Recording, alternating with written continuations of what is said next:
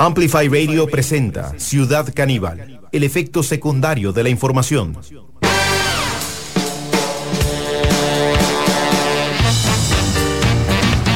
Bueno, apretadísimos, empezamos hoy esta emisión de Ciudad Caníbal, hoy con un programa muy especial. Mirá cómo quedó la cámara, Ortuño.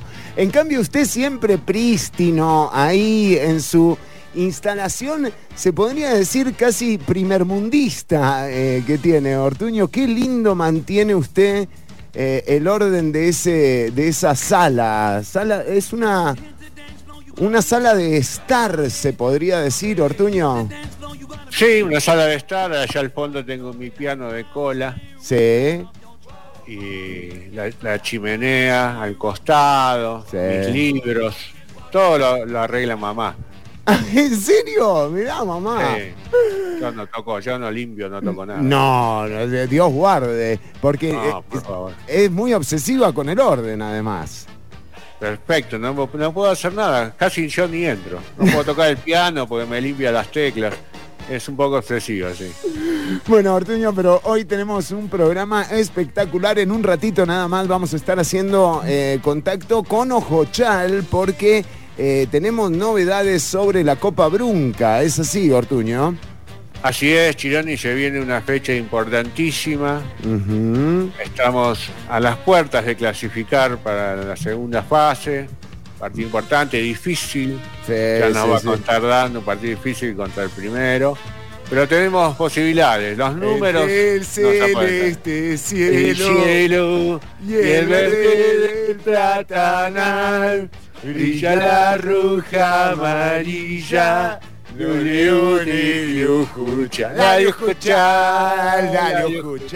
Impresionante, Ortuño, Estamos todos ahí. Sí. ¿El domingo vamos?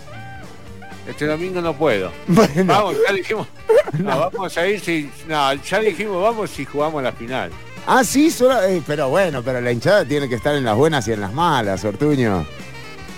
Bueno, pero digo, ya que vamos a ir a la final. Podemos ir un domingo y después a la final. Todo depende de la producción. Bueno, muy bien, sí, del presupuesto, ¿verdad? Que vienen recortando presupuesto, Ortuño, la producción a lo loco. A lo loco. Increíble. Aparte de investigación ya está cerrada. Creo que esto es lo último que hacemos hoy, investigación. ¿Hoy es investigación? Investigación, tendencias, tecnologías nuevas, Chironi. Sí. Están llegando los cardenales, Ortuño, aquí al patio de mi casa, que usted conoce. ¿Van a rezar, Chironi? No, los cardenales, los pájaros, digo yo. Ah, Dios, ¿qué habrá pasado? Pero bueno. Sí. No vendría mal un rezo, ¿no? A cómo están las cosas. Sí, a usted le vendría bastante bien. Bueno, pero le decimos a la audiencia que que vamos a tener entonces mucho más información sobre lo que está ocurriendo, este conflicto, este nuevo conflicto que en realidad es como una especie de ciclo de violencia al que nos vamos acostumbrando. Parece que el planeta no puede vivir sin guerras. Sin embargo, el conflicto actual entre Israel y Hamás prácticamente, digamos, borró del mapa a Ucrania. Ortuño, es como que desapareció el conflicto en Ucrania también, ¿no? Sí, ya no es tendencia, Chironi. Ya no es trendy, exactamente. No. Sin embargo, esta escalada, nueva escalada de violencia, tiene también el asedio contra la franja de Gaza, tiene su historia muy relatada. Pero bueno, ¿qué pasa ahora, no? O sea, ¿qué se espera distinto esta vez que ocurra con respecto a las veces anteriores, no? Ahora ya se está hablando de Hezbollah. De hecho, Gran Bretaña y Alemania han recomendado a los ciudadanos de esas nacionalidades residentes en el Líbano abandonar el Líbano. Esto realmente pone los pelos un poco de punta porque jamás la organización terrorista, que además también tiene una facción política, es gobierno, es como que si no se habla del rol de Hamás, no se puede hablar tampoco del conflicto entre Israel y Palestina, entre el Estado israelí, el ejército israelí y Hamás. Parece que tiene como objetivo acabar con esta facción de grupo terrorista de Hamás. Y de nuevo, una entrevista como la que vamos a tener ahora desde el West Bank, en unos minutos nada más, vamos a estar hablando con una persona desde el lugar en donde están ocurriendo las cosas. De hecho, el periodista, politólogo, profesor asistente del Departamento de Comunicación y Medios Digitales, lector además del conflicto de Palestina, graduado en Ciencias Políticas y Periodismo de la Universidad Nacional de Anaya en Palestina, además máster en medios, agencias de noticias de televisión y video, graduado en la Universidad de Cardiff en Gran Bretaña. Va a estar contándonos el señor Farid Abdel Fattah Abdel Latif Abu qué es lo que está pasando actualmente en esta zona del mapa del conflicto, como lo es el West Bank, llamado West Bank, a partir de que forma parte de la autoridad palestina, o conocido como la autoridad palestina, pero gobernado o reglado por Fatah, que no es Hamás. O sea, en el West Bank no hay Hamás. Entonces vamos a estar hablando en un ratito nada más con personas que, además de su especialidad de haber publicado artículos en revistas científicas, o sea, haber publicado libros en árabe, en inglés, la entrevista la vamos a tener en inglés, con mi inglés. ¿Cómo lo ve en inglés? ¿Usted cómo anda, Ortuño, para...? Mire, yo sé. Va a ser un poco complicado. Bueno, de mi lado va a ser un poco complicado. Bueno. El suyo menos. Sí, bueno. ¿Eso es Cisjordania? El West Bank, exactamente, pero es autoridad palestina, conocido como autoridad palestina, es donde se encuentran los asentamientos judíos también, ¿no? Los asentamientos israelitas. Desde el 17 de octubre, o sea, lo que pasó antes de ayer con el ataque al hospital, realmente el ajedrez geopolítico se ha movido de una forma en la que de nuevo estamos al borde de que el conflicto escale en otras dimensiones. Pero para entender sobre este tema nos va a acompañar en unos minutos nada más Farid Abdel Fattah Abdel Latif Abu Dahir.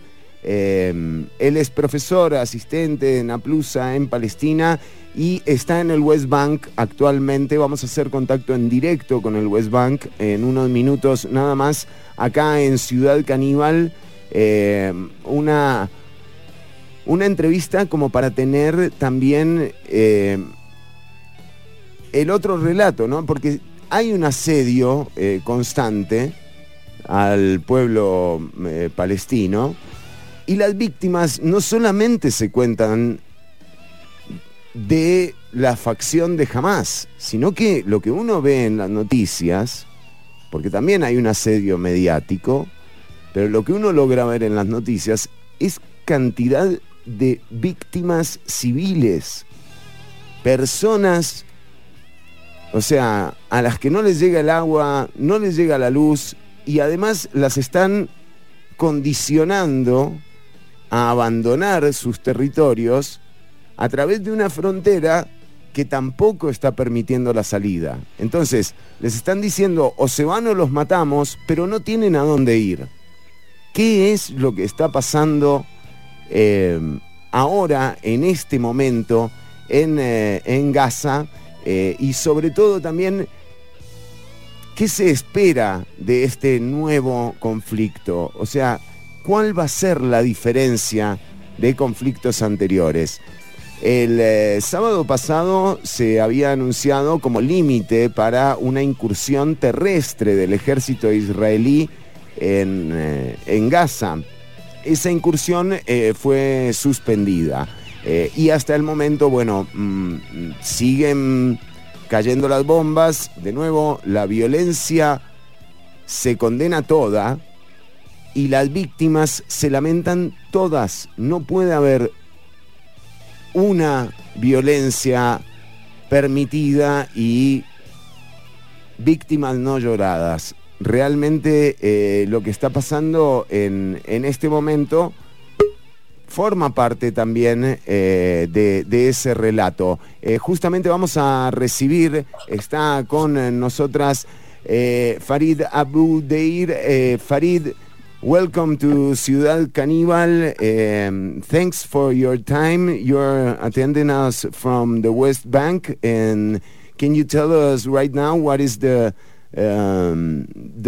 reading that we from this side of the world can do in a matter of a siege, a never-ending siege, and an objective that for the Israelis is Hamas. But when you see the victims, and there are many civilians, you start to ask yourself, is it really a conflict between Hamas and the state of Israel?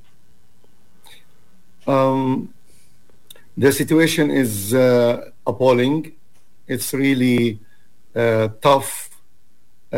Many people are dying, so many casualties. There is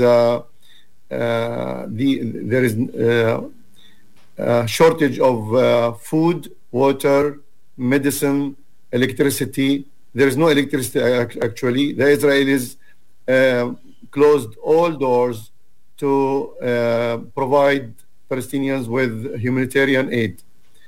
So it is catastrophe, in fact. And nobody feels how people are living in streets because their homes are destroyed. So they are in streets. How do they eat? How do they sleep?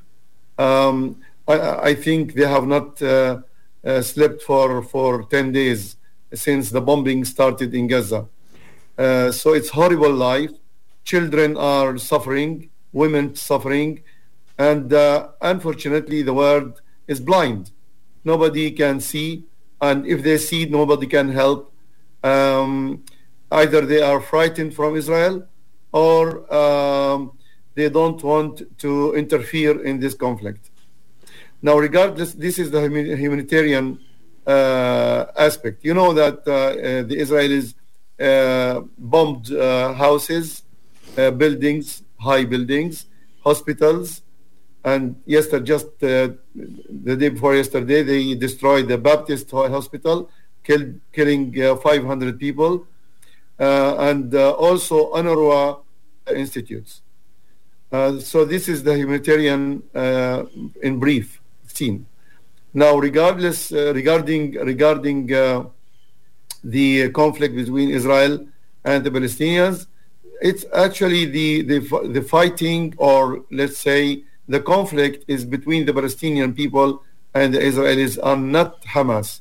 I mean, Hamas is one of the factions. There are about 10 factions fighting with Hamas. If Hamas is not there, the problem will remain because we are under occupation. As long as you are under occupation, so people, I think, usually fight back. For instance, when the Nazi state occupied France, all French people fight it back. And we talked to the media several times in the past. We warned that this will be the conclusion. As long as there is occupation, there is oppression, there is no freedom for Palestinians. Every single Palestinian is suffering. So this will not last forever. One day there will be fighting back. And this what happened. If it does not happen today, it will happen next year or the year after. So the Israelis closed their eyes to the agony of the Palestinians. They ignored what's happening.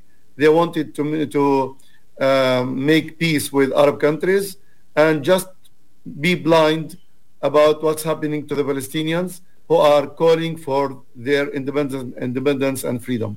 With the bombing of the hospital that you were talking, there were versions, because we said that when there is a siege on the ground, or what is happening right now in Gaza and the last 75 years, there's another siege that is a media siege.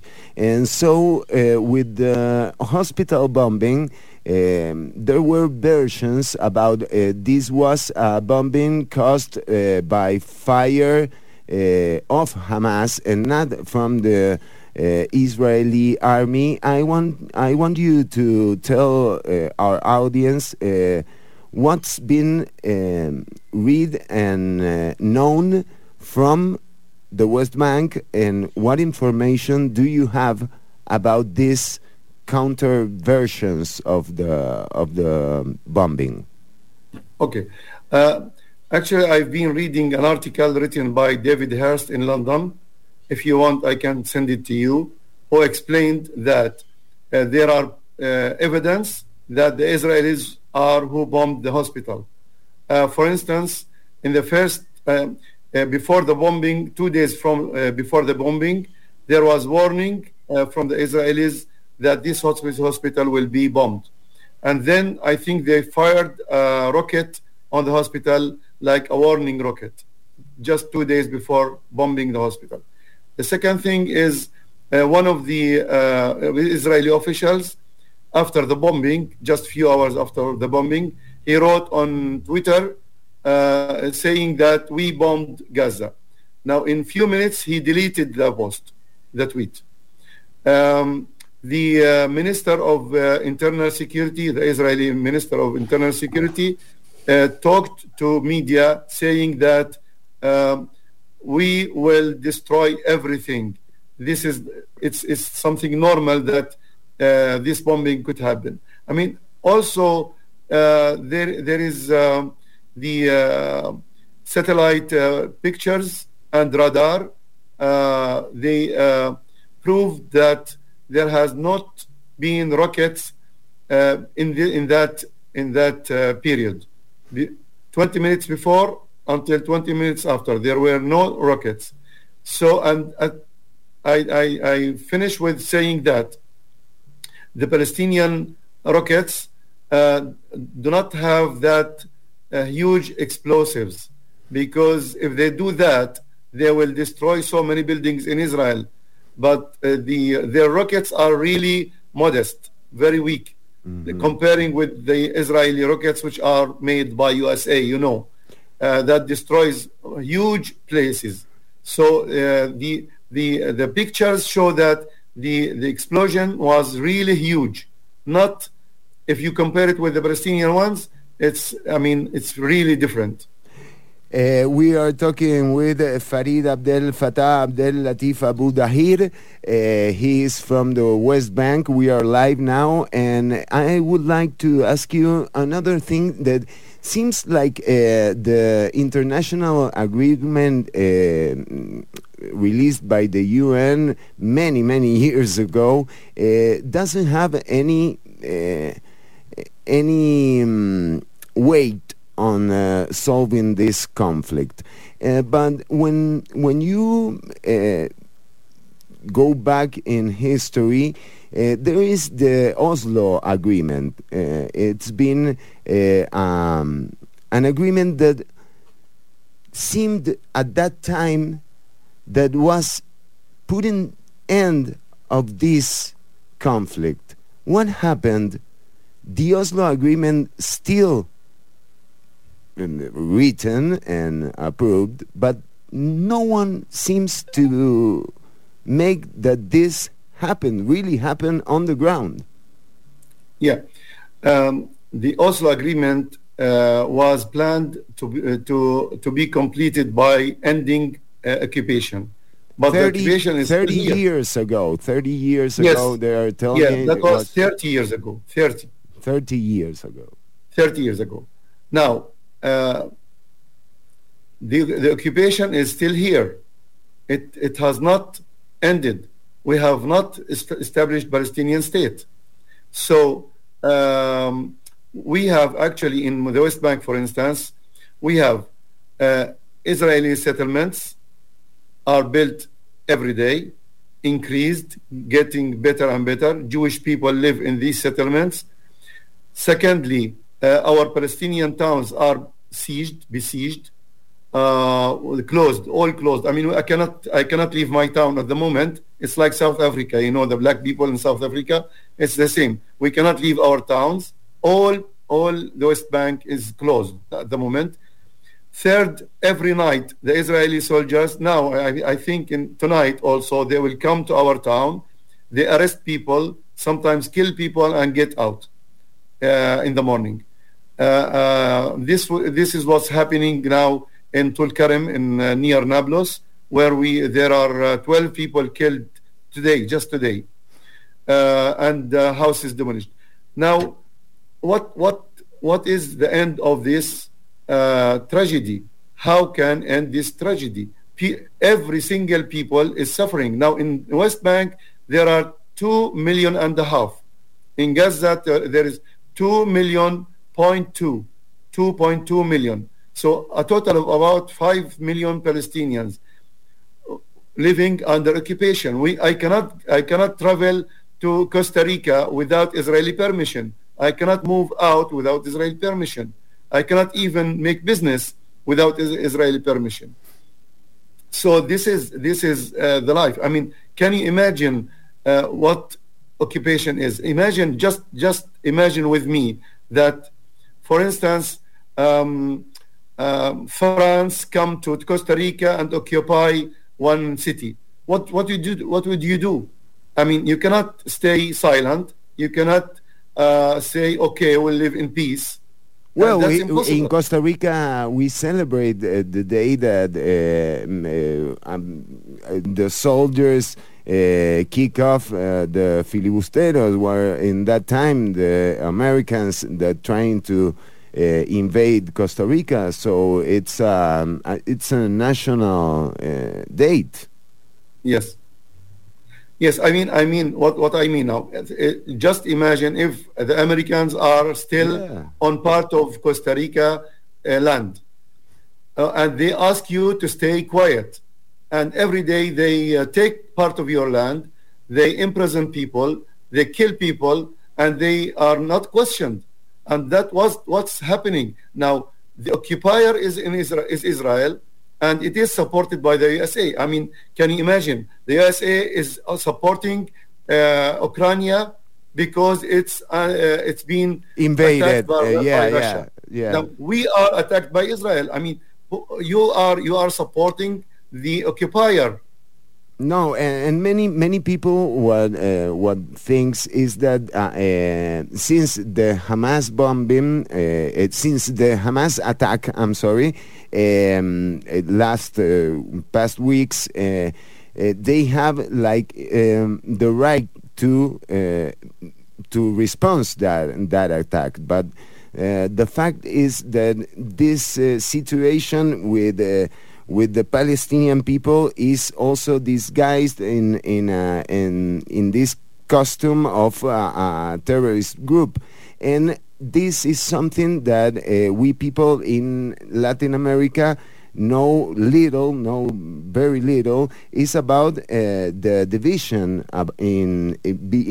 inside the Palestinian government. The Palestinian president said that Hamas Act doesn't represent all Palestinians, and Hamas is claiming that is their fight also. So what can you tell us about this division? Till when this division will come clear and have one voice, the Palestinian Authority. Yeah, okay. Now, in the West Bank, there is no Hamas. Yeah. Okay? Yeah, it's Fatah. Hamas is in Gaza. Yeah. So in West Bank, we don't have Hamas. Yeah. What's happening? Have we got our rights? Have we lived in peace? Have we lived in freedom? Have we got our independence? No. The simple answer is no. So the problem is not Hamas. The problem is the Palestinian people, all 5 million people in the occupied territories are suffering. That has been for 75 years. And this should end.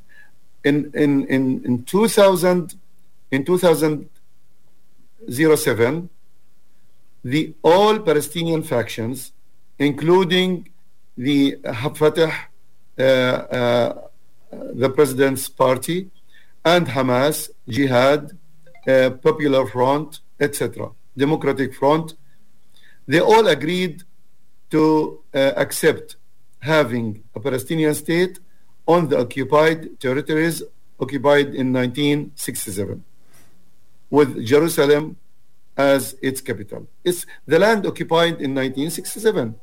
So accept that. What did the Israeli do? Nothing.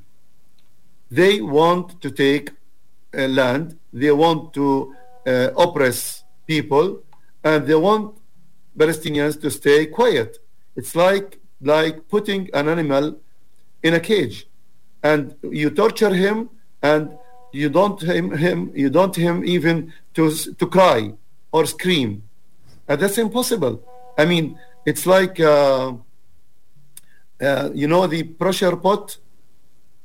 What? The pressure pot, when you put meat with pressure. Yeah, with the pressure pot. Yeah. At the end it will explode. Yeah, to blend that. This is how it is here. So we don't have, in my opinion, our problem is not with Hamas or Palestinian Authority. No. We can agree on a solution, but the problem is with the Israelis. Israel is now ruled by right-wing extremists, and they want to take everything. They don't want to give anything.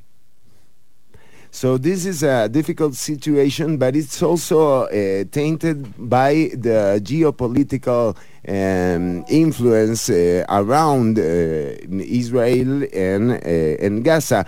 And when you have you heard that Great Britain and Germany had asked for their citizens living in Lebanon to leave Lebanon.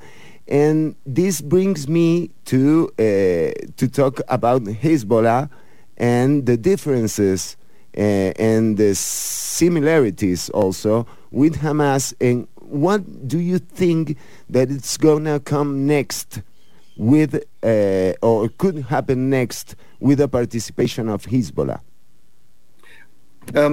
First of all, I have to say that, in my opinion, this war is not different from the previous wars.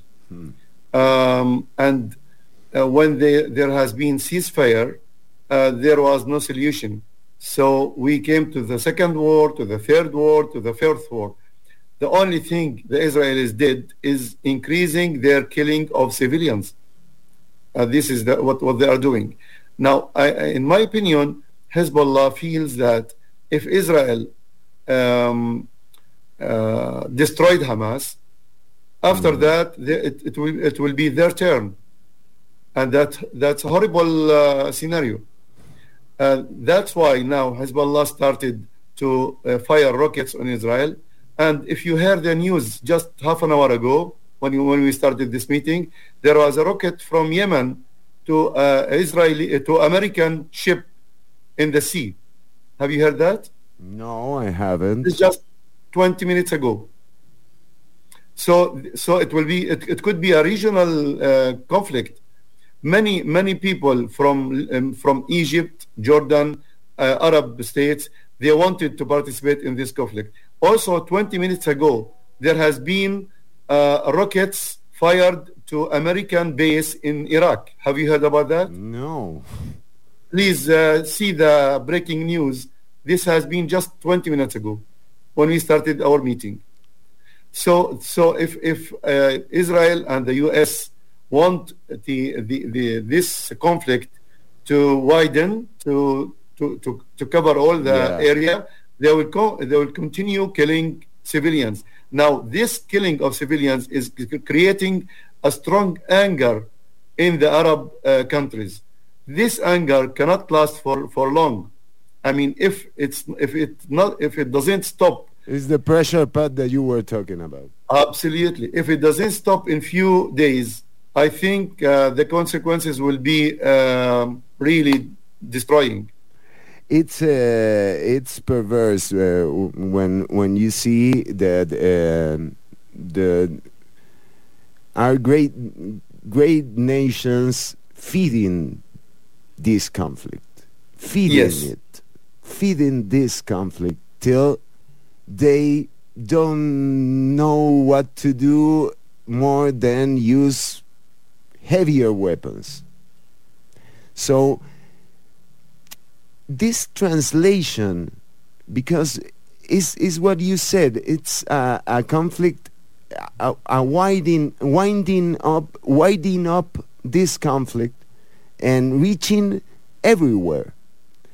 So they can close the Louvre, they can close any touristic attractions, they ask for their citizens who live in Lebanon to leave the country, but the reality on the ground is that this fear that we are looking from a severe distance can be in your country anytime.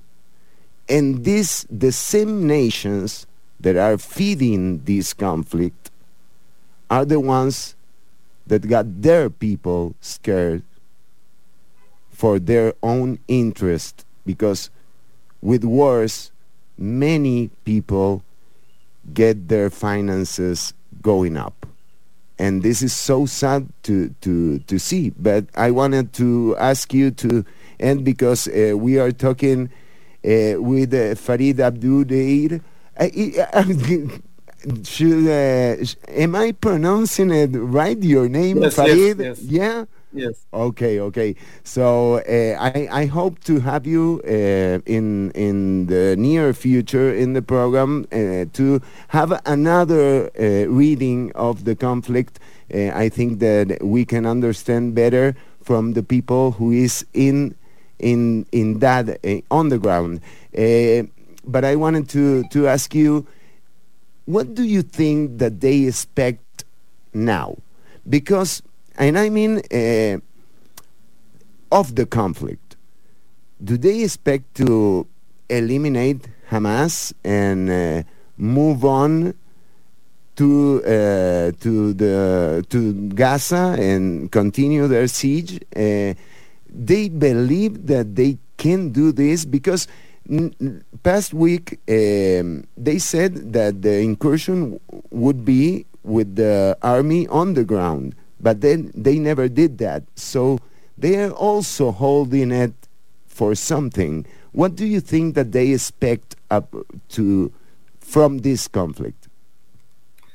The Israelis and backed by the Americans put a target, which is destroying Hamas and taking Gaza and forming a civil government, like a government which just run the life in Gaza. Mm-hmm. The first obstacle they faced is the rejection of Egypt and Jordan and the Arab countries of transferring Palestinians from Gaza to Sinai. So this is the first obstacle, and it's not easy one, because all the plan was built on this on this assumption. Uh-huh. Now, there is another obstacle, which is the morality of the soldiers. I mean, soldiers are frightened really to go to land war. And now, if you see the TV, I'm looking at the TV at the moment. The spokesman of the Pentagon, USA, he said 3 rockets were fired on American military ship in the sea, in the Red Sea, fired from Yemen. Is that Hezbollah? Is that Hezbollah? Could be. No. That's in Yemen. In Yemen, in the south. In Yemen, yeah. In Yemen, yes. Because they are also saying to the people to run through the south of Gaza, but they cannot go anywhere because the Egyptians have closed that pass. Yes, but still the ships go and come from there. So the Israelis really want to go to the end of the road to destroy Hamas, but still there are a lot of obstacles. Last thing is Hezbollah, because Hezbollah said if we start the land war, we will interfere. And we will start our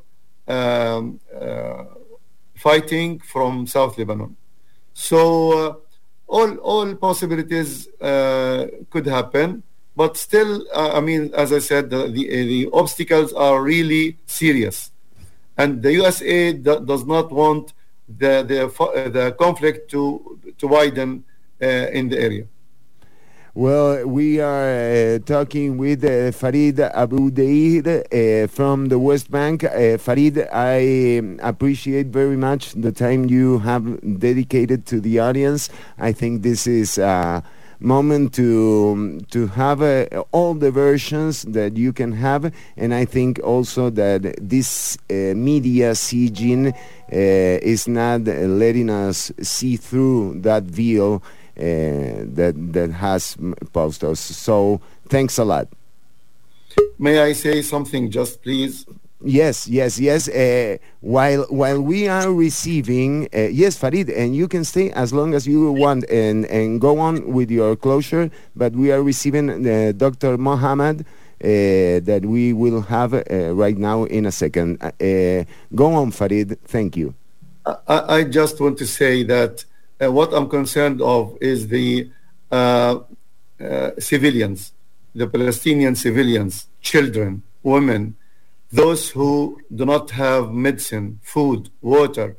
What I'm calling Costa Rica people and all people around the world is to do something humanitarian, away from politics and military. It's just every person has a responsibility to write a letter to the Americans, to the Israelis, to the Europeans, to the United Nations. Just let your voice heard by those people who can do something. Thank you very much. And ceasefire right now. Ceasefire right now. There are people dying. And to talk about the humanitarian conditions, we have Dr. Mohammed. Doctor, welcome to Ciudad Caníbal. You're live in Costa Rica. We are covering the whole country with the FM and also on social media.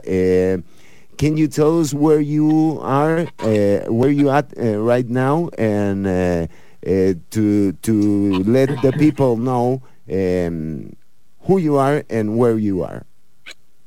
Well, hi there. My name is Mohammed. I'm a doctor from Bethlehem, the holy city of Bethlehem.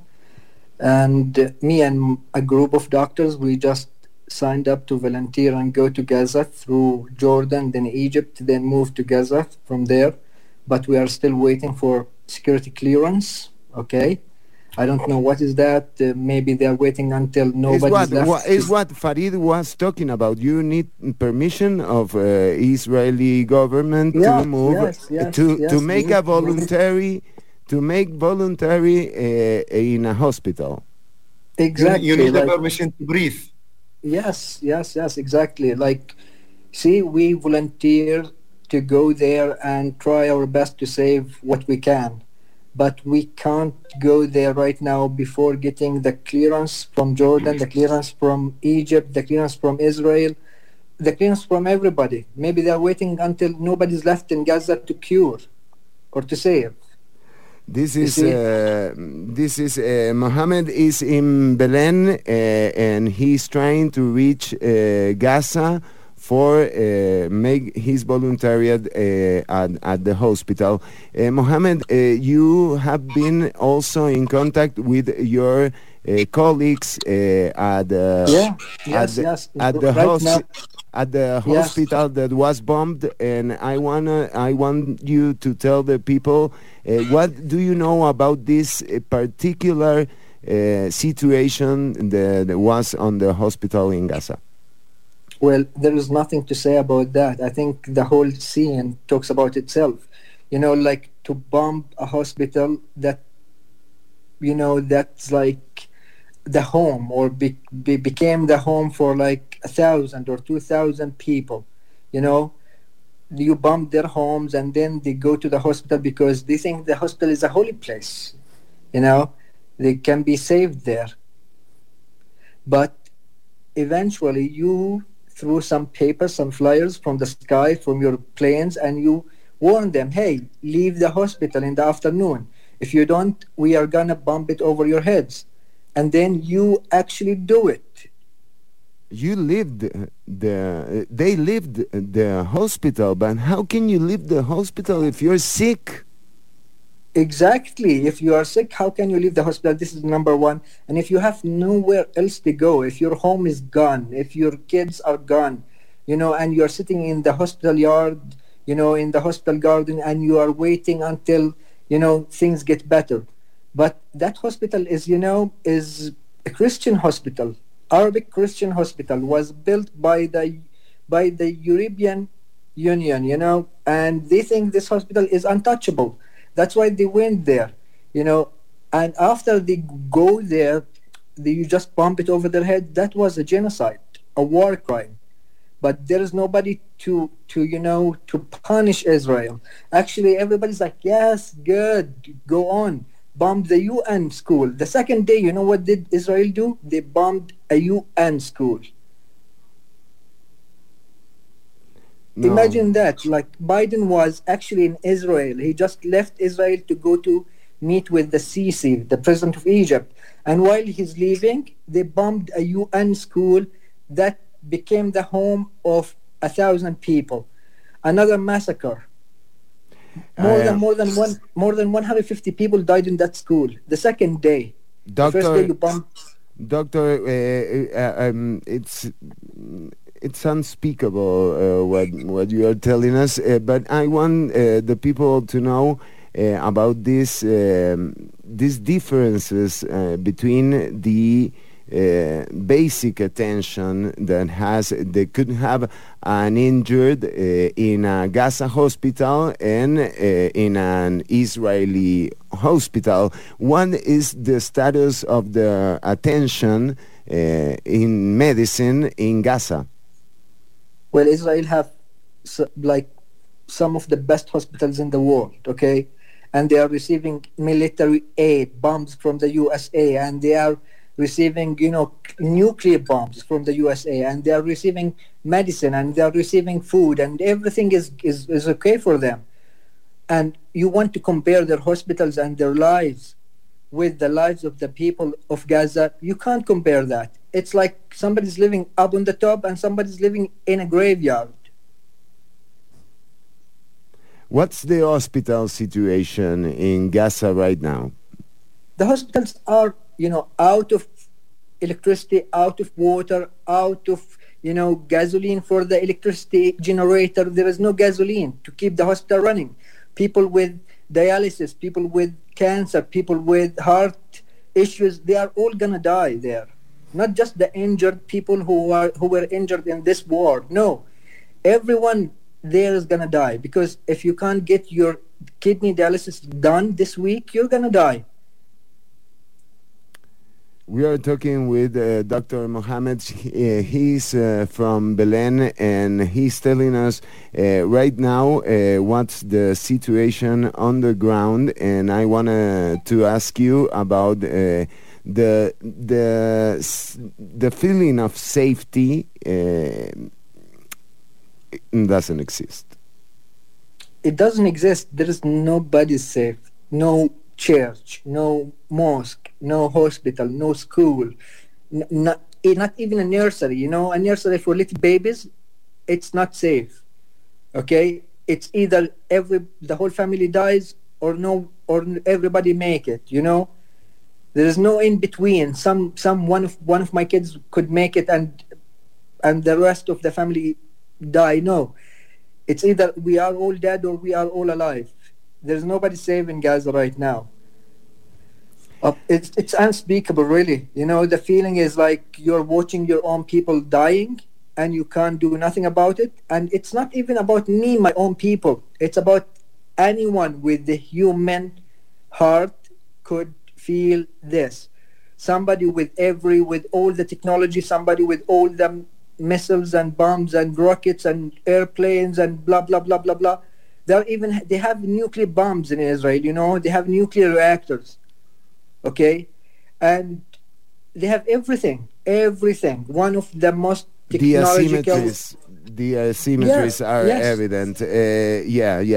For sure. Mohammed, we would like to have a closure from you and a reflection. We from here, we ask for the ceasefire right now. I think that all violence should be condemned and all victims should be cried, and I think that what is happening now, it's like this never-ending conflict. Fernando, if I lock you up in a room, okay, an open air room, if I lock you up there for 20 years, okay, 20 years, 22 years actually to be exact, and then I come and blame you for wanting to go out, to close everything, to close the windows, to close the doors, to close everything, and I just keep you looking at the sky. And then after 22 years, Fernando says, I want to go out. I want to go meet some friends. I want to travel. I want to live. And then I come and shoot Fernando for asking for that. No. It's not fair. It's not fair to lock some people. 3 million people were locked for 22 years. No airport, no air, no seaport, nothing.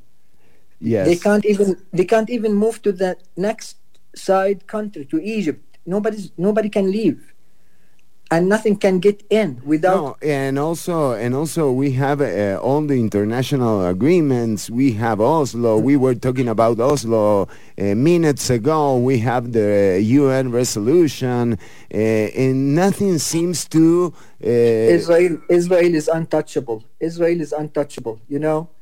If you, yesterday they wanted to condemn the violence of Hamas. What are they blind? They can't see the hospital which was bombed over the head of the people inside it. They can't see the UN schools. More than 20 UN workers were killed in Gaza. More than 2,000 kids were killed in Gaza. Kids, babies. I'm talking about babies. Forget the fake news. Israel tried to publish some fake news saying that, Hamas beheaded 40 babies in Gaza settlement. That was fake stuff, They wanted to make the whole world cry for Israel and stand for Israel. No, no babies were beheaded. No babies were killed. I know. Yeah, and I know that when you try to discriminate this reading of this media siege, also knowing that the balance is for Israel. there is no balance. There is no Yeah, balance. yeah, exactly. You're- Exactly.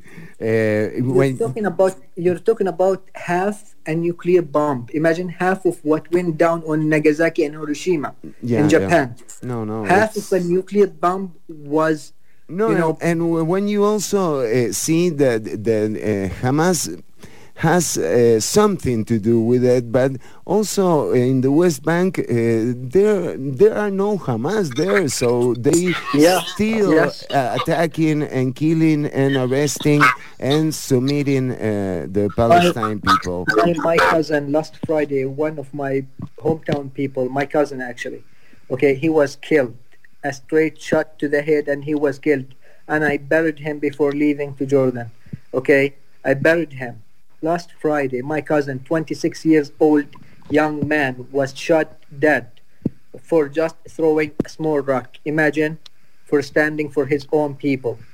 Okay, what Hamas has in Gaza is nothing compared to the iron bomb, you know, the Iron Dome and the laser technology. We can defeat. We have the, you know, Patriot missile system.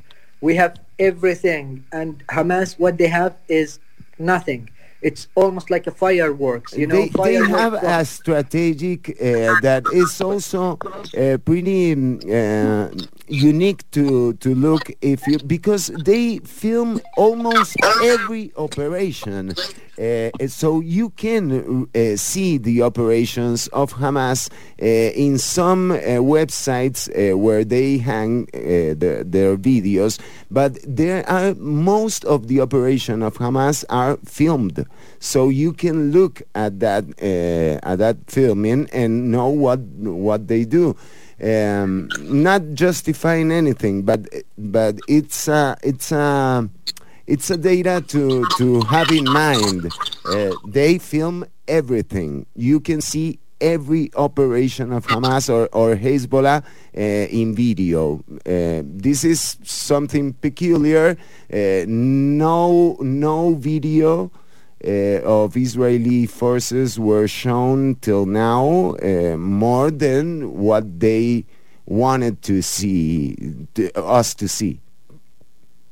4,500 people, 4,000 people were killed in Gaza in 10 days. That means about 400 people a day. Imagine, 400 people a day. 2,000 babies, 1,000 of them were under 1 year old. 1 year and less. The youngest baby was 7 days, and even younger. A mother was killed and her baby in her belly. Both of them were dead. Okay, and Hamas and Hezbollah, they video everything because they want to show you that, hey, we're killing soldiers. But Israel, soldiers or babies, they are all the same. We are going to bomb the hospital and say to the world that we bombed the hospital because we saw rockets coming out of the hospital.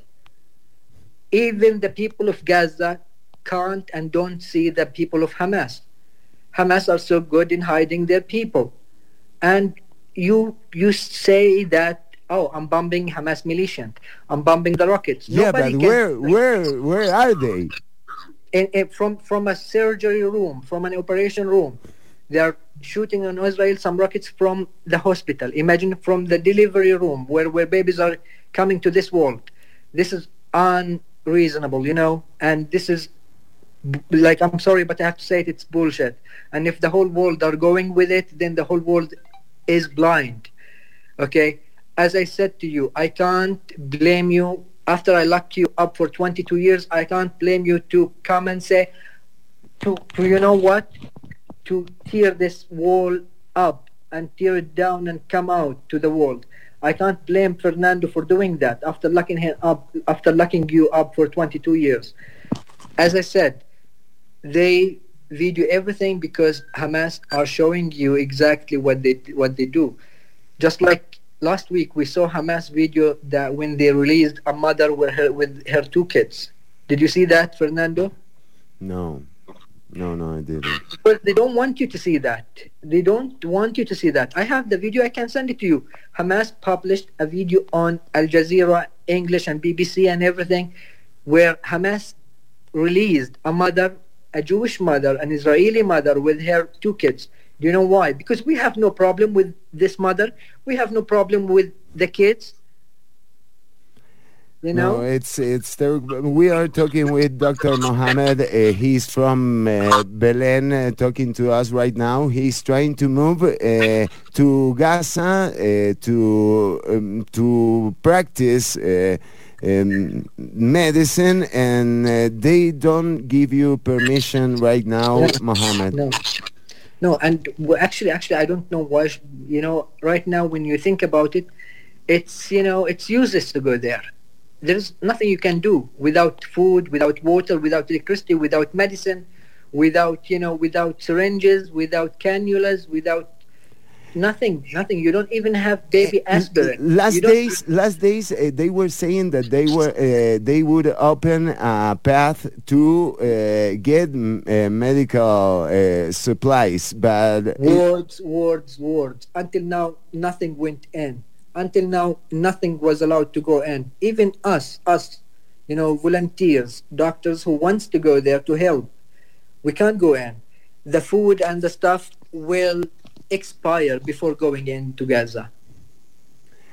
Mohammed, I thank you a lot. I'm sure that the audience also thanks you for giving us a reading of what's going on the ground in Belen, and I hope not to have you again, but I'm sure that I will. Thank you, Fernando. And one last message to your people, to your country, to Costa Rica. I have many good friends from Costa Rica. You know that. Maria is one of my friends. We studied together. And Mohammed, her husband, is my friend. We studied together too. They know my people. They know us. We are like friendly people. We want to live. Okay? In one country, 2 countries, goddamn, we just want to live. Okay? And what I want your people to do is to look for the truth. Don't believe what the Israelis are saying. There's no babies carrying bombs in Gaza. And what I can see as a doctor is it's just kids who are dying in Gaza. Babies. I can send you pictures. I can send you videos to show you. I have videos from if some scenes will make you have nightmares at night. You won't be able to sleep thinking about these babies. And what they are saying is like, oh, it's justified. It's justified. Rockets from the hospital. Fucking liars. That's plain sight fact. Fucking liars. They just want you to feel bad for them, to support them, to say it's okay, let Israel kill Palestinians. Palestinians are not humans. We are humans and we want to live. For sure. Thank you, Mohammed, and I hope to have news from you soon. And I am honored to be talking to you, Fernando, a new friend from Costa Rica, and I hope one day I will come to Costa Rica and see you all, guys. And I'm ready to do this again and again and again and talk to you every day if it's necessary. Thanks a lot, Mohammed from Belen. Thank you for the time you have dedicated to the audience, and this is our first but not our last contact from... Hopefully the next time we're gonna talk when the ceasefire and when people of Gaza are safe. Right now, please, ceasefire is right now what it has to be done. No more killing of innocent people. This is not a conflict between... ceasefire and let your government pressure Israel to make Israel open the roads to allow helps and aid to go to Gaza. We need international pressure to pressure Israel government to make them release this help and aid and let it go and move to Gaza. The people need it right now. If it doesn't go in right now, the people will die, and many people are dying. People who were not injured with bombs and rockets, people also like with kidney problems, heart problems, cancers, and many other health issues. They're gonna die today because there is no electricity, there is no gasoline, there is no water, there is no food. And Nothing where is Hamas there? Where is Hamas there? Where is Hamas there in those actions? There are no Hamas. Exactly, there is no Hamas in the hospital. Okay, if I can. Anyway, let's pray for Gaza. Let's pray for ceasefire and pray for those babies who were killed. For those 12,000 were injured.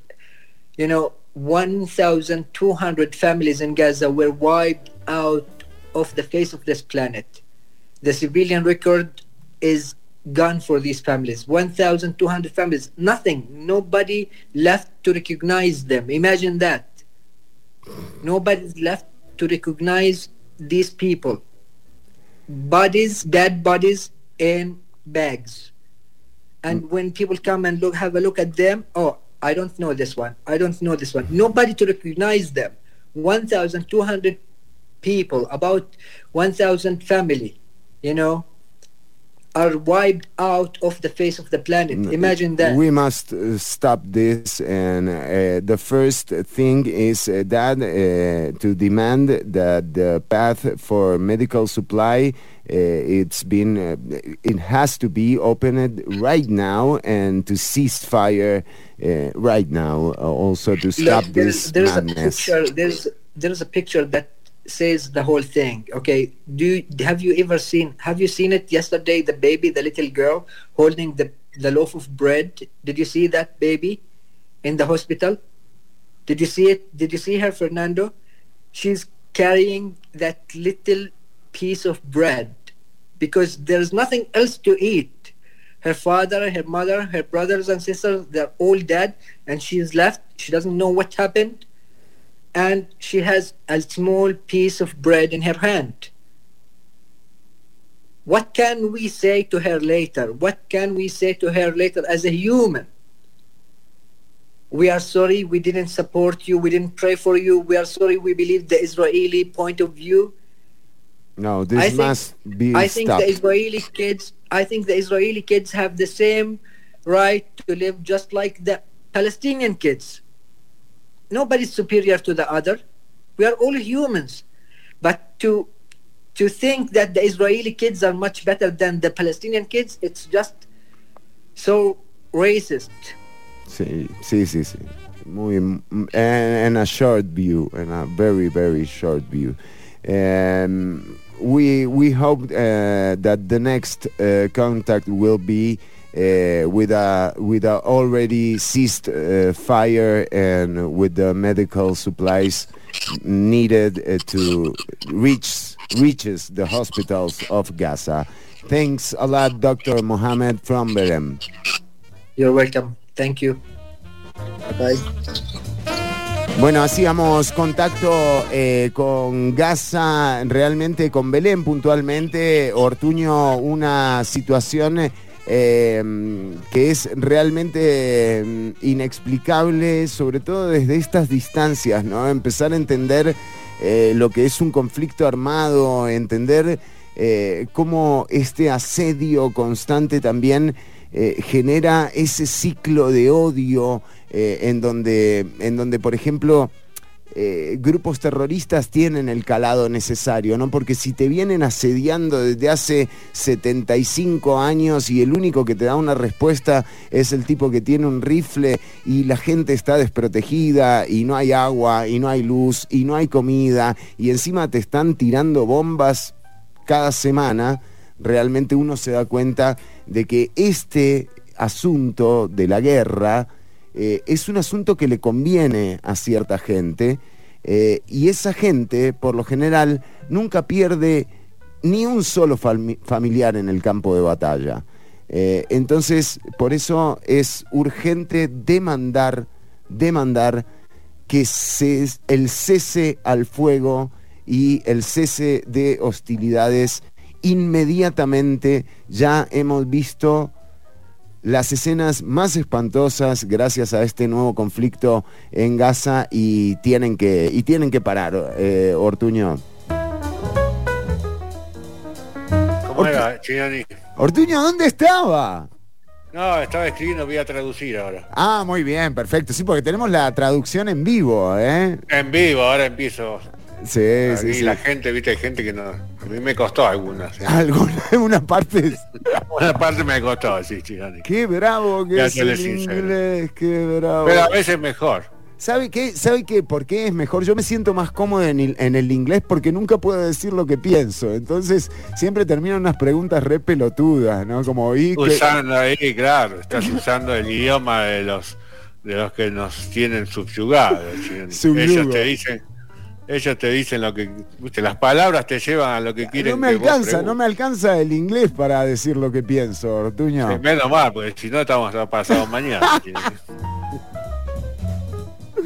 Bueno, Ortuño, pero atención, les decimos, esto lo vamos a repetir, esto va a seguir ocurriendo porque nuestro contacto es fluido y agradecerle en particular la coordinación a una ciudad caníbal de raíz, a María Angélica Carvajal y por supuesto también a Mohamed Belaish, que hicieron todo lo necesario para que pudiésemos tener en vivo desde Belén y desde el West Bank las impresiones tanto de un médico como de una persona especialista en comunicación, Ortuño.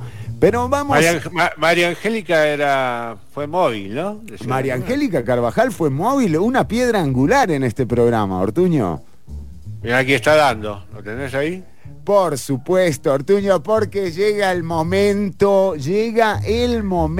de recibir al director técnico del único equipo de fútbol con el que estamos realmente comprometidos en Ciudad Caníbal, dando bienvenido a Ciudad Caníbal el DT de los Leones de Ojochal en vivo en CC. Gracias, Fer, gracias, Ortuño. ¿Qué tal? ¿Cómo están? Sorprendido de este seguimiento, evidentemente. ¿Cómo? Pero estamos ahí.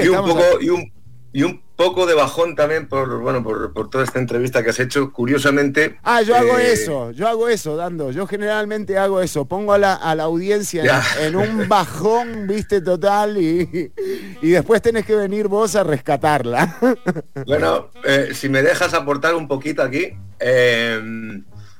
En el 2017 yo tengo un amigo que es superatleta, hace triatlones super duras de montaña, ultramaratoniano, o sea, hace maratones por la montaña, en vez de tipo llano montaña. Ironman, esa onda.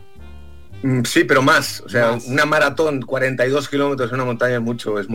Bueno, este hombre corre y en el 2017 hizo una carrera, se fue a la Franja de Gaza a correr por un grupo de mujeres que llaman Women Wage Peace, que son unas mujeres israelianas que se han unido con palestinas para intentar parar la guerra. Y han hecho marchas, y han hecho un montón de cosas, y nosotros fuimos a alzar la voz de estas mujeres y que las conocieran. Y aprovecho, y he puesto en el enlace de Facebook el documental que filmé yo, fui con él a filmar esto, y una corredora inglesa que corría con él. Hicieron toda la Franja de Gaza, y estuvimos ahí como 4 días, y no que duraran 4 días, lo hicieron ellos en un día, yo les seguía con el coche y los filmaba, y estuvimos 4 días conviviendo con gente en los poblados israelíes, porque a Gaza era muy difícil pasar. Lo que decía este hombre, controlan a todo el mundo, o sea, es una guerra, si esto lo llaman guerra, es una guerra que ya han ganado hace tiempo, pero también es una guerra que van a perder los israelíes al final. Y lamentablemente creo que la manera de solucionarlo esto, o cómo se va a solucionar, va a ser con una tercera. Tal como está el planeta, tal como están lo de Ucrania, Rusia, los chinos, los japoneses, los norcoreanos, todo, esto pinta muy mal. Hay un despliegue que geopolíticamente sí da como la cuenta. Sí, como feo, se está. Bueno, muy bendecidos de vivir en Costa Rica. Claro. Porque esto es, claro, yo totalmente me he desconectado de eso, me he desconectado de la vida de la ciudad, me he desconectado de todos estos conflictos. Y bueno, estos 4 días que estuve ahí en Israel, vi cómo vivía la gente de Israel. O sea, la gente de Israel tiene, en las casas tiene un cuarto que es un cuarto armado, de cemento armado, por si tienen la suerte o la mala suerte que la bomba cae de los palestinos, cae en su casa, por lo menos si están en ese cuarto y la bomba no cae encima de ellos, se salvan. Pero tienen no sé si son 15 segundos, 10 segundos para meterse en ese cuarto cuando oyen las alarmas. Entonces, los bienes y raíces en Israel funcionan de manera de cuán lejos están de la frontera. Cuanto más cerca de la frontera, más barato es tu terreno. O sea, los pobres viven al lado de la frontera. Entonces, al final es eso. La Franja de Gaza es los pobres de Israel y los todavía más desgraciados, pobres, miserables, hundidos y destrozados de los palestinos. Para juzgar esto, hay que ir ahí. Hay que ir, y yo tuve la suerte de ir. Y cualquier habitante de cualquier país del mundo, si tú tienes a tu contrincante ya histórico viviendo al lado y diciéndote cuándo te puedes ir, cuándo no puedes ir, cuándo tienes que volver, lo que puedes transportar, lo que puedes exportar, nadie lo aguanta, pero vamos, lo que están aguantando los palestinos no lo aguanta nadie. Y hay que para juzgar a los palestinos, y hay que juzgar a Hamás. Los palestinos están ahí como nosotros, los que pasamos de política, al final es el gobierno, es el que está, y el gobierno es un gobierno terrorista, por supuesto es terrorista. Mira, mi mujer asoma por atrás. Dice, ¿con quién está hablando? Y bueno, es un gobierno terrorista, pero lo que están haciendo los israelíes y las noticias que difunden en todo el mundo sobre los israelíes, los buenos, los palestinos terroristas, están tan equivocados, pero tan equivocados que, bueno, es una pena, porque al final es una guerra de religiones y es una guerra de la prensa. Quien domina la prensa es el que da la historia y bueno, la prensa la tienen los occidentales, y las noticias que nos llegan son las noticias que a quien le interesa da, ¿no?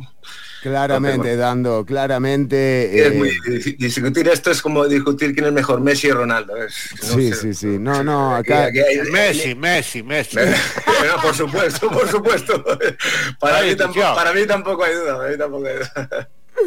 Bueno, para la gente que volvemos a los leones. No, pero pará, porque quiero que yo me voy a meter a verlo el documental, obviamente, pero que la gente sepa que en la transmisión en Facebook, en los mensajes, Dando Valle dejó el enlace para ver este documental del que nos estaba hablando. Y es que también, de nuevo... A ver, sí. Perdona que te interrumpa, el documental es la historia de la carrera y la historia de cómo conocimos a estas mujeres y vaya, que es que hice yo, es mi segundo documental. Yo me he dedicado a la moda siempre, pero bueno, por favor, humildemente, y ya que estamos, que lo critiquen y que me digan como documental si les ha gustado. Bueno, y lo voy a ver, por supuesto que sí. Estamos hablando con Dando Valle de Catendal, nos atiende el director técnico de los Leones de Ojochal. Entre el celeste cielo y el verde del platanal, brilla la roja amarilla, los leones de Ojochal, Ojochal. Impresionante. Hasta himno tenemos, qué bueno. Sí, pero bueno, Dando... A ver si prenden todos ahí en San José. ¿Sabes cómo? En San José, aleluya. Por supuesto. Y son varios, de hecho, a la gente que nos está escuchando la invitamos a seguir a los Leones de Ojochal a través del Facebook Campus Leones de Ojochal. Así los encuentran en Facebook. Y nada, una situación bien comprometida en la que estamos dando. Contanos cómo está el torneo Copa Brunca actualmente y qué resultados estamos esperando para la próxima, la última fecha que define quiénes clasifican a la siguiente ronda.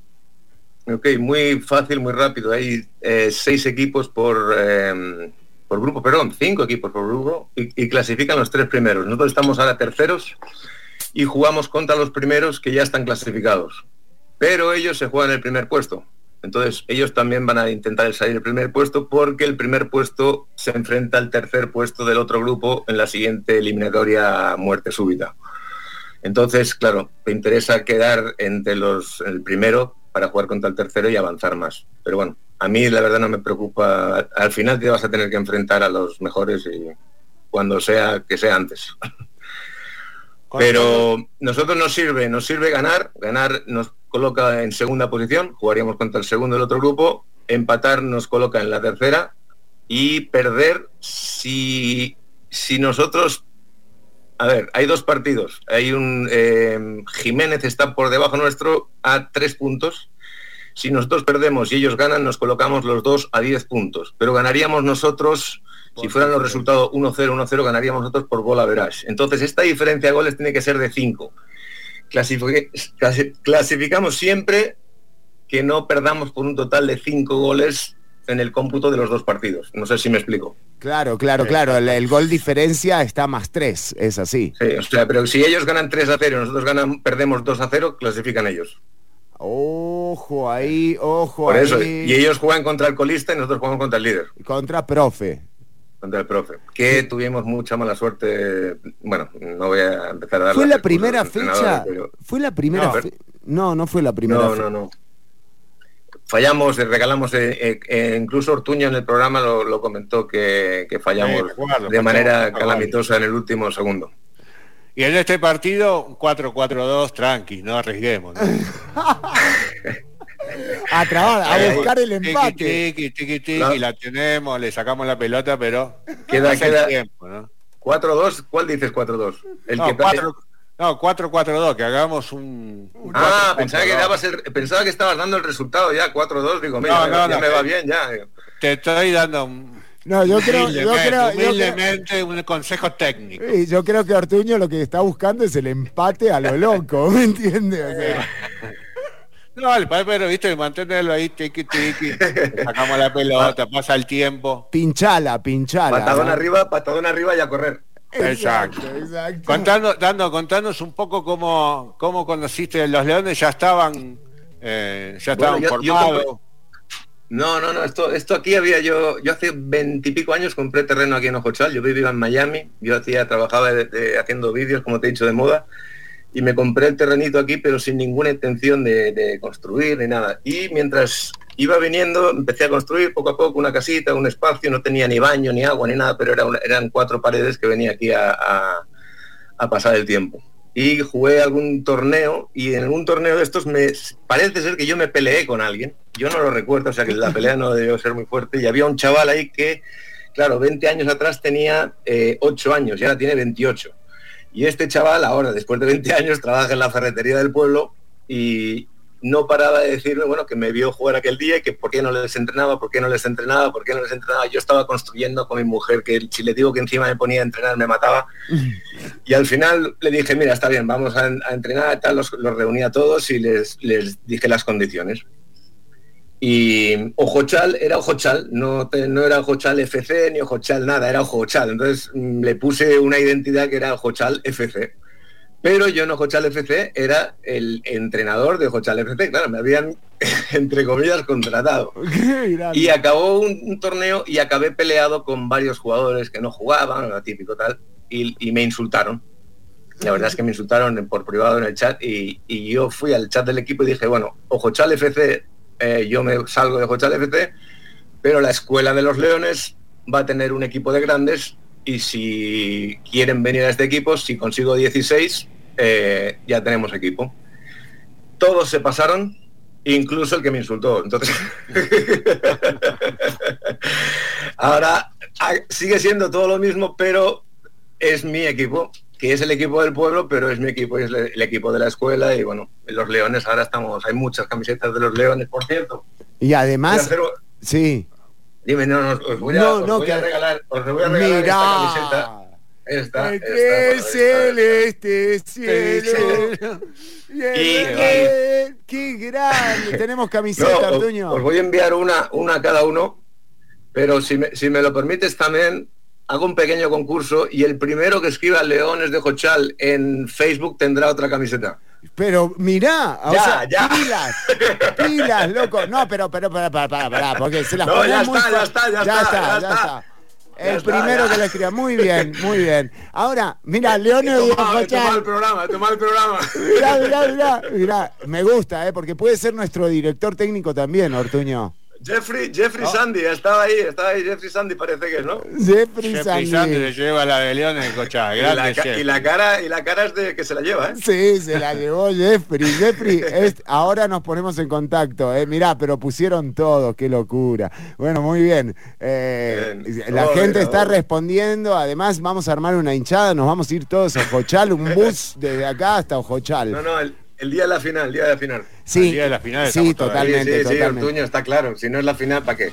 Pero Dando, vos sabés que también aquí en el programa una de las cuestiones que nos encantó también cuando Ortuño trajo la data y nos hizo enterarnos un poco de este proyecto hermoso que están haciendo en el sur, es que Leones de Ojochal no solamente está aspirando, por ejemplo, a salir campeón en la final, sino que el proyecto es un proyecto que transpira comunidad por todas partes y ahora se está tratando de hacer un campus alucinante, ¿no? Es una maravilla. A ver, esto es...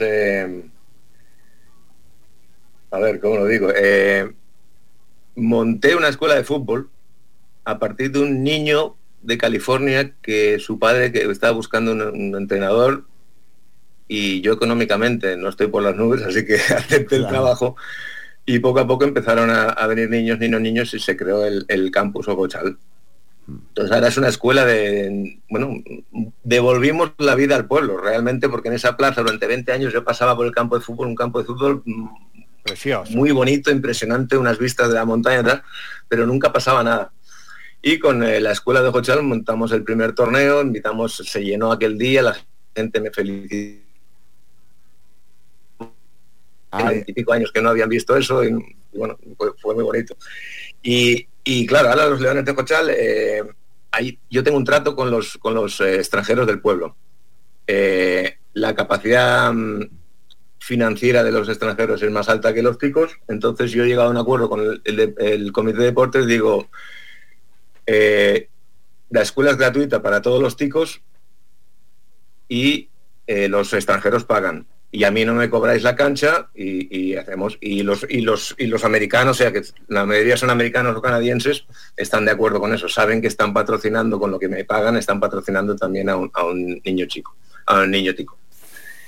Y entonces, yo realmente siempre tenía la ilusión de la escuela y un día el padre de uno de estos niños, al que me caía bien, comenzaba, pero no sabía bien quién era, me preguntó, dice, usted, pues claro, nosotros pateamos los balones, no tenemos vallas, no tenemos luz, a las 5:30 ya no podemos jugar, para los grandes es imposible entrenar, salen a las 5 a trabajar, que vamos a entrenar media hora. O sea, para mí la lucha de las luces ha sido... por lo que he buscado donaciones, he hecho todo un plan para encontrar donaciones y todo esto lo comenté con un padre al acabar un entrenamiento, el padre que siempre se quedaba a ver los entrenamientos, y le digo mi sueño, ¿no? Digo, mi sueño sería tener vallas en este estadio, tener luces, ¿no? Y no gastar en balones, que poder practicar tiros a puerta, porque no podemos practicar, cada tiro que pateamos o se va al río o se va a la montaña. Entonces, y luego las pelotas...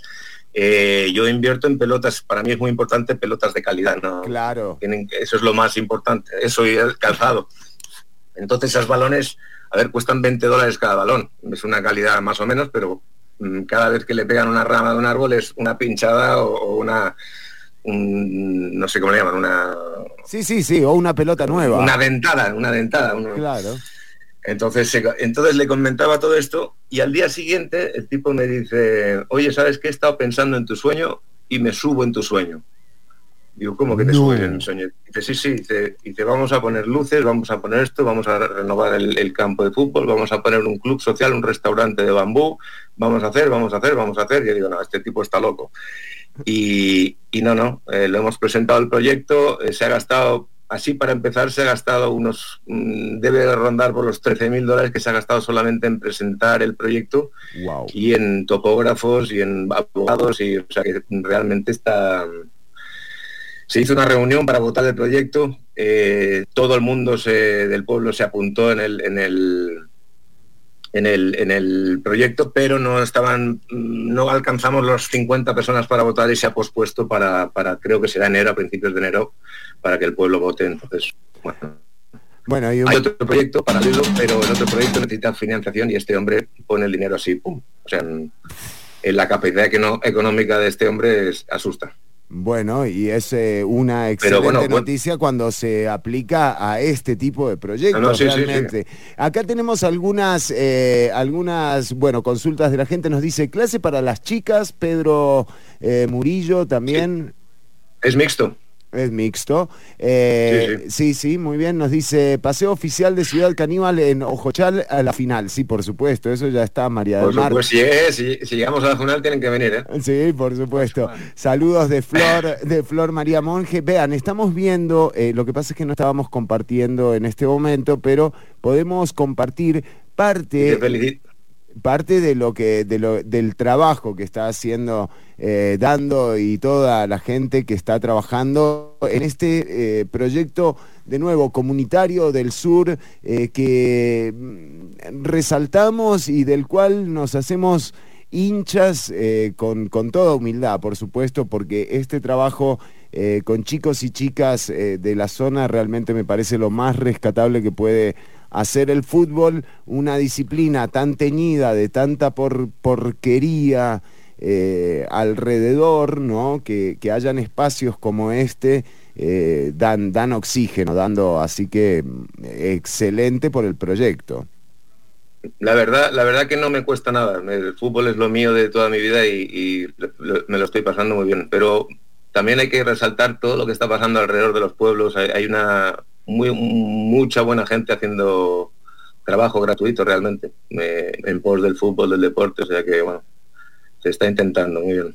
Sí, bueno, acá nos piden el contacto, te decimos, Pedro, que lo mejor que podés hacer es meterte al Facebook de Campus Leones de Ojochal, ahí te va a aparecer toda la información, todos los contactos y lo que necesitas como para hablar con la dirigencia. También nos dice Roberto Grande, los Leones de Ojochal, cántense el himno que hizo Ortuño. El himno lo hizo Ortuño, es impresionante. No, ya lo han comentado algunas chicas sí, pero no llegaron, falta, están tímidos. ¿Sabes lo que pasa? Necesitamos un triunfo y una celebración en un bar después. Exactamente. Ahí saldrá. Exactamente, una buena descarga con un triunfo, ahí va. Y este domingo entonces está el partido. Por supuesto que vamos a estar atentos al Facebook del Campus Leones de Ojochal porque de nuevo este domingo contra el Profe FC, el primero del grupo, necesitamos una combinación de marcadores, pero yo creo que les podemos ganar, Dando. 1-3. 1-3. ¡Vamos! Este cielo y el verde del plata, Villa la roja amarilla. Una pregunta, Dando. Una pregunta. Esto sí me preocupa un poquito. ¿Sí? No estoy al tanto de las condiciones físicas del equipo, pero me enteré que... te interrumpo, tenemos mucha condición. Tenemos un tipo en el medio campo que tiene 3 pulmones. Sí, los he visto. Preguntale si unas bestias. Si no me podrá prestar uno. Lo que me preocupa es esto. Vi que están anotados para un próximo campeonato en la Copa Chirripó. No te pierdes una, ¿eh? Y me preocupa la altura. No. Jugar en la altura. El Chirripó. No, tienes noticias desfasadas. Hemos cancelado ese campeonato porque nos hemos apuntado a un campeonato que lo ha organizado el Comité Cantonal de Deportes de OSA y queremos apoyar ese proyecto mejor, que es en nuestra zona, y nos van a dejar jugar los miércoles. O sea que vamos a jugar, si vamos avanzando en vamos a jugar los miércoles. Los que no juegan tanto jugarán los miércoles el otro campeonato. 2 campeonatos al mismo tiempo. Sí, esto es un quilombo. Bueno, impresionante. Invitamos a toda la audiencia a que se metan a Campus Leones de Ojochal, denle like, apoyen este proyecto. Además, No importa, men, gane, empate, pierda, vamos por ese 1-3. Gane, que pierda, no me importa una mierda, yo no voy a cambiar. Soy León de Ojochal. Yo le digo a los jugadores. Salió otro. Yo le digo a los jugadores algo que me parece que le dijo Johan Cruyff al equipo del Dream Team. Salgan ahí fuera y diviértanse, porque claro. Es que es divertirse. Se trata, el momento que te enfadas jugando a fútbol ya estás mal, no. Ahora, esto pero es un juego. Y el partido ese que empatamos contra, ¿cuál fue el que empatamos contra?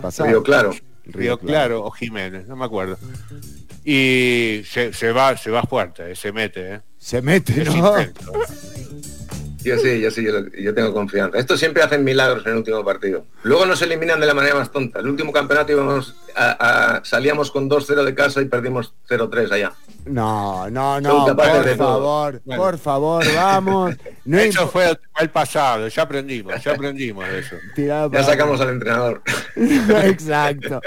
Bueno, hemos hablado con el director técnico de los Leones de Ojochal, dando muchas gracias por el tiempo que le dedicás a la audiencia, y por supuesto la semana que viene te tendremos acá y seguiremos apoyando a los Leones de Ojochal, sea cual sea el resultado, ¿eh? Muy bien. No, muchas gracias a vosotros por el seguimiento. Esto suma también para todos. Sí, bueno. Algún día vamos a tener que entrevistar al goleador, al número 10. El número 10 es bueno. El día de la final la liamos. Ahí está. ¿Y cuál sería? Usted, Ortuño, ¿cuál me diría que es la figura de Leones? Te digo, yo te lo digo sin problemas. Ahí va. Sí. Es un niño que, si quisiera, podría estar muy, muy lejos. El número 10. Anderson, ya lo había... Es una maravilla. Pero es una pena que esté aquí en el sur. Si estuviera en San José, estaría lejos ya. Bueno, pero no digamos nada. No, a ver si no lo sacan. Que no nos lo saquen. Un par de años más. Sí, por favor. Es verdad. Bueno, gracias, Dando. No, yo a este chaval lo tengo desde que tenía 15 años. O sea, lo llevo a equipos de fútbol desde que tenía 15 años y luego lo traje a los Leones. Y con 16 años le hice debutar y marcó un gol contra el líder. O sea que...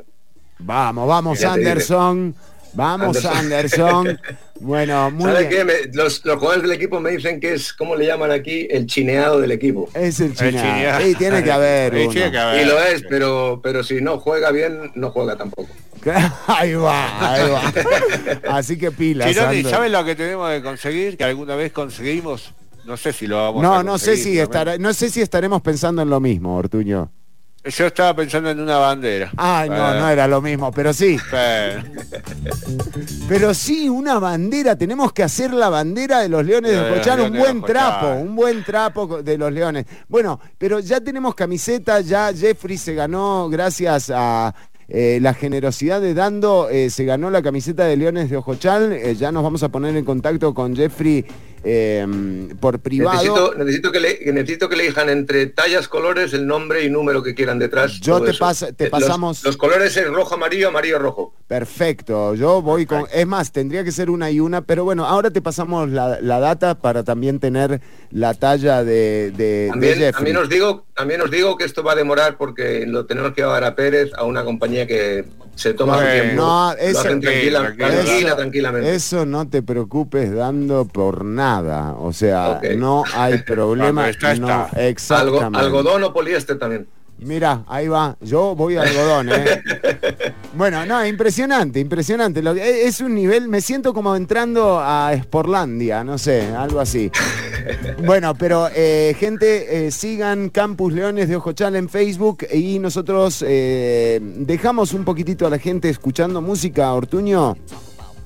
Me parece bien, sí, me parece bárbaro. Bueno, y gracias, muchachos. Dando, gracias a vos,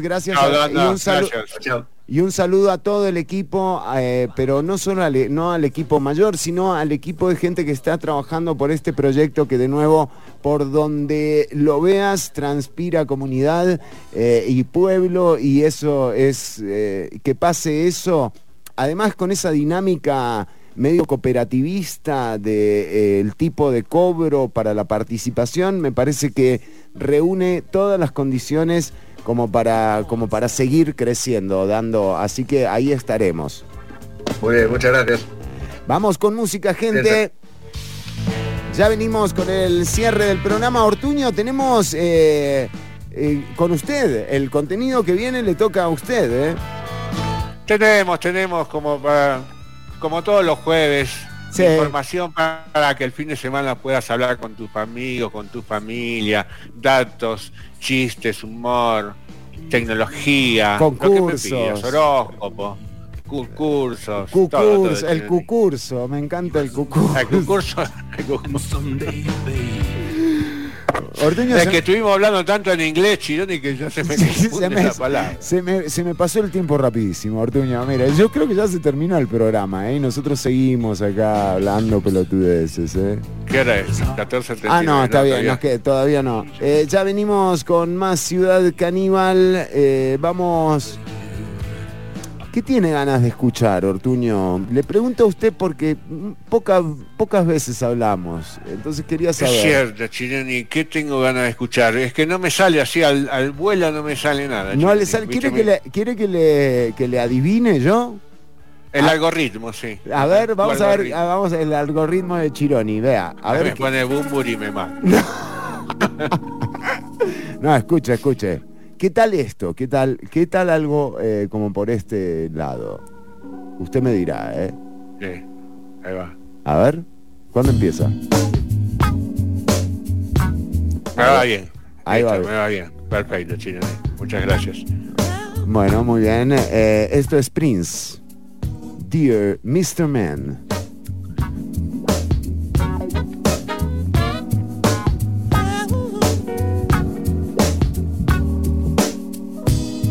What's wrong with the world today? Things just got to get better. Show me what the leaders say. Maybe we should write a letter. Said, dear Mr. Man, we don't understand why poor people keep struggling, but you don't lend a helping hand. Matthew 5:5 say, the meek shall inherit the earth. We wanna be down that way, but you've been tripping since the day of your birth. Who said that to kill is a sin? It started at Brasenko War that your people been in. Who says that water is a precious commodity? Then dropped a big old black oil slick in the deep blue sea.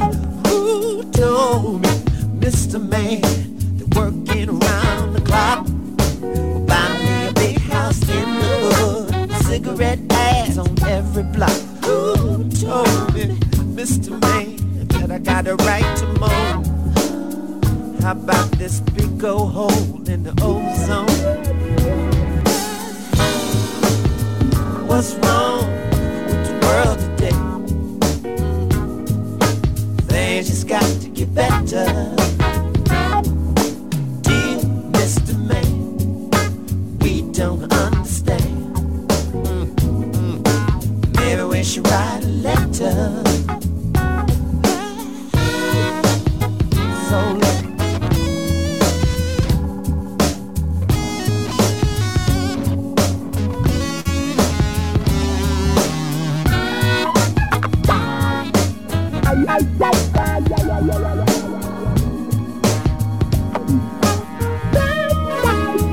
listen, ain't no sense in voting. Same song with a different name. Might not be in the back of the bus, but it sure feels just the same. Ain't nothing fair about welfare. Ain't no assistance in aid. No, ain't nothing affirmative about your actions till the people get paid. Your 1,000 years are up. Now you got to share the land. Section 1, the 14th Amendment says no state shall deprive any person of life, liberty, or property without due process of law. Mr. Man, want to end this letter with 3 words. We tired of y'all. Tired, tired. Sick and tired of being tired. Mr. Man, how you going now?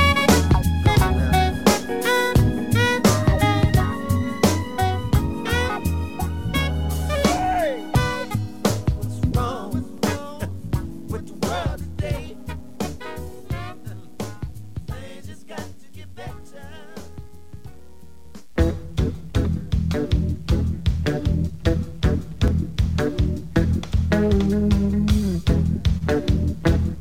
Estás escuchando Ciudad Caníbal.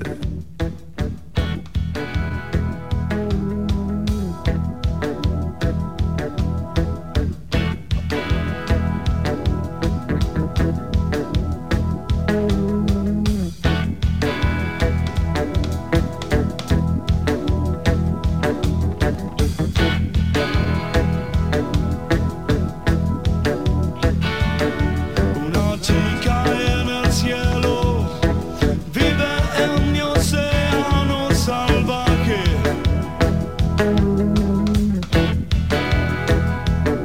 Una radio que se cae mientras duerme el pájaro acá.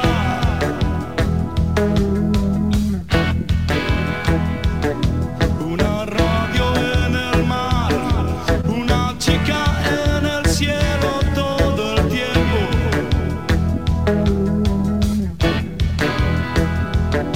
Puedo ver pero no sé, todo está muy rápido acá.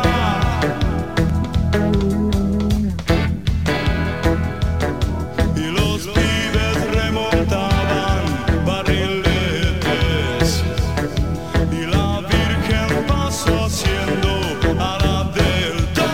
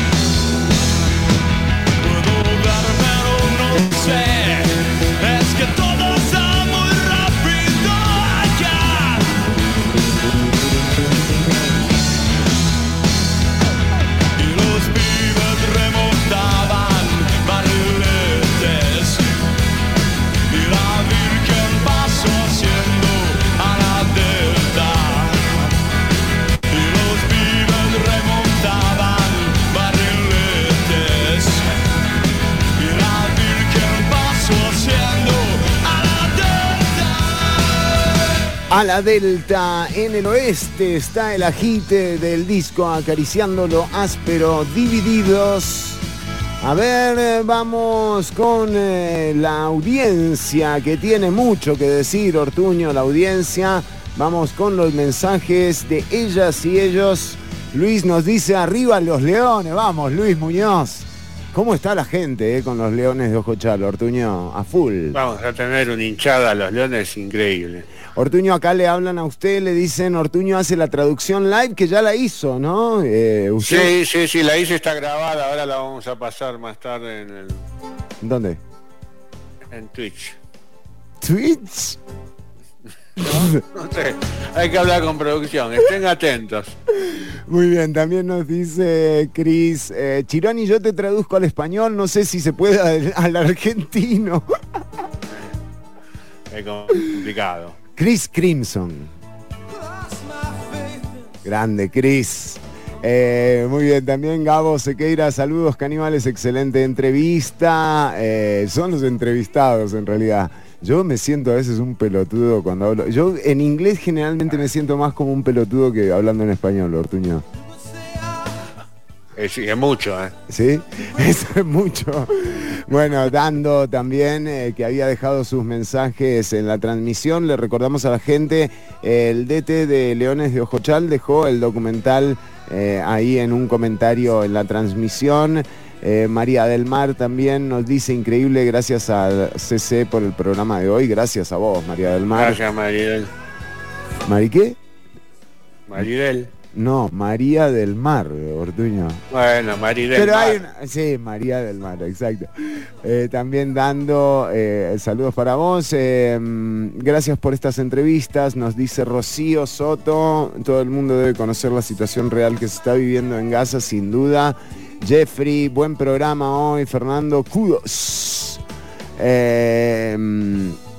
Sech también, tremendos testimonios. Que sí, es increíble lo que escuchamos hoy temprano, ¿no? Sobre todo del médico, o sea, un médico tratando de ir a atender gente y que no lo dejen ir a hacer su voluntariado. Son cosas que, o sea, no caben en la cabeza. Excelente programa, Caníbales, nos dice Gabo Sequeira. Gracias por presentar estas entrevistas tan fuertes. Jeffrey, el ganador de la camiseta de Leones de Ojochal, Ortuño. Qué grande. Qué Vamos grande. a tener una nosotros. No sé cuál, yo quiero la amarilla y roja. La amarilla y roja, muy bien. Yo la roja y amarilla, entonces. Muy bien, Flor María nos dice también, nos felicita por el programa y las entrevistas, mucho para discutir, totalmente, Flor, así es, pero que la discusión se dé, ojalá después de un inmediato cese al fuego y de que se abran las vías para que llegue la ayuda humanitaria a la gente que lo necesita. De nuevo, esto tiene que ocurrir ya, esto no es una cuestión ni siquiera política ni geopolítica, no tiene que ver con ninguna posición o prejuicio sobre uno u otro u otra. Tiene que haber corredores humanitarios, tiene que haber un cese al fuego inmediato. La gente está muriendo y no podemos quedarnos tampoco sin por lo menos denunciarlo. También nos dice Rosario, nadie puede ser educado en el odio, exacto. Este es el resultado, el terrorismo debe ser erradicado de la faz de la tierra, pero que no paguen justos por pecadores, todas las vidas importan. Este doctor, lógico que está a favor de la vida, solo que habla fuerte contra Hamas, stop war, paren la guerra. Francisco nos dice, excelente programa, un saludo para Francisco López, para Flor María, para Jeffrey que ganó, Jeffrey ganaste, y toda la gente que participó, para Eric Molina también, para Pedro Murillo que ya se puso en contacto con la organización de Leones de Ojochal, va a meter a la hija. Chironi, discúlpeme, sí, que me tengo que ir. ¿Ya? Sí, me están llamando de la puerta y tengo que ir a abrir. Bueno, va a estar duro, dice LSK, le está diciendo a usted, Ortuño, va a estar duro subtitular el podcast, Va a estar bravísimo, tenés razón, pero voy a intentarlo, como siempre. Ortuño, el cierre es suyo. Un abrazo grande para todos, pasen un muy buen fin de semana, nos estamos viendo la semana que viene, a cuidarse. Yeah, se fue de una, el hijo de... Impresionante. Hasta ahora me doy cuenta que suplantaron a Heredia por los Leones de Ojochal, al menos no se puede decir que cambiaron los colores. Exactamente, mi querida L. Tengo un problema ahí con ese fútbol llamado grande. Pero no, igual sigo, adoro al Club Sport Herediano, sigue siendo mi club, pero bueno, no puedo estar al lado de gente que justamente menosprecia, por ejemplo, una denuncia de racismo. Entonces, ese es el gran tema. Nos despedimos, queridas y queridos Radio Escuchas. Nos encontraremos nuevamente el próximo lunes al ser la 1 del mediodía. Nuevamente hoy el programa solo con un objetivo: que cesen las hostilidades y que cese el fuego. Basta de muertes y el mayor repudio para quienes alimentan este conflicto y otros conflictos a cuenta de aumentar los montos de sus cuentas de ahorros, ¿no? Y esto tiene que ver con toda la industria de la guerra, a quienes, por ejemplo, no les importa exportar el conflicto a sus propias naciones, y por eso Francia tiene que cerrar el Louvre, y por eso tienen que cerrar el Arco del Triunfo o cuantos atractivos turísticos tengan, porque el miedo que se sentía solamente en ese lugar, ahora lo han diseminado alrededor del planeta. Y esa irresponsabilidad tiene que tener consecuencias. Tiene que tener consecuencias. Y hablo de consecuencias en el orden de los acuerdos internacionales, de la resolución de Naciones Unidas, del acuerdo de Oslo y de lo que ya está establecido. Basta de masacre, basta de asedio, basta de muertes de inocentes a cuenta de comportamientos que realmente, al menos a mí, no me representan. Hasta el lunes, gente, cuidarse, pasarlo bien y estar, siempre estar, cuando los necesiten, cuando los llamen. Chau, chau. En busca de un santo, bueno, Rolling Stones en vivo en el concierto Bridges to Buenos Aires, Saint of Me. St. Paul the persecutor was a cruel and simple man. Jesus hit him with a blinding light, and his life began. I said yes. Hasta aquí una emisión más, o menos, de Ciudad Caníbal. En vivo los lunes y jueves de 1 a 3 de la tarde por Amplify Radio. And all the special pleasures of doing something wrong. I said yes. I said yes.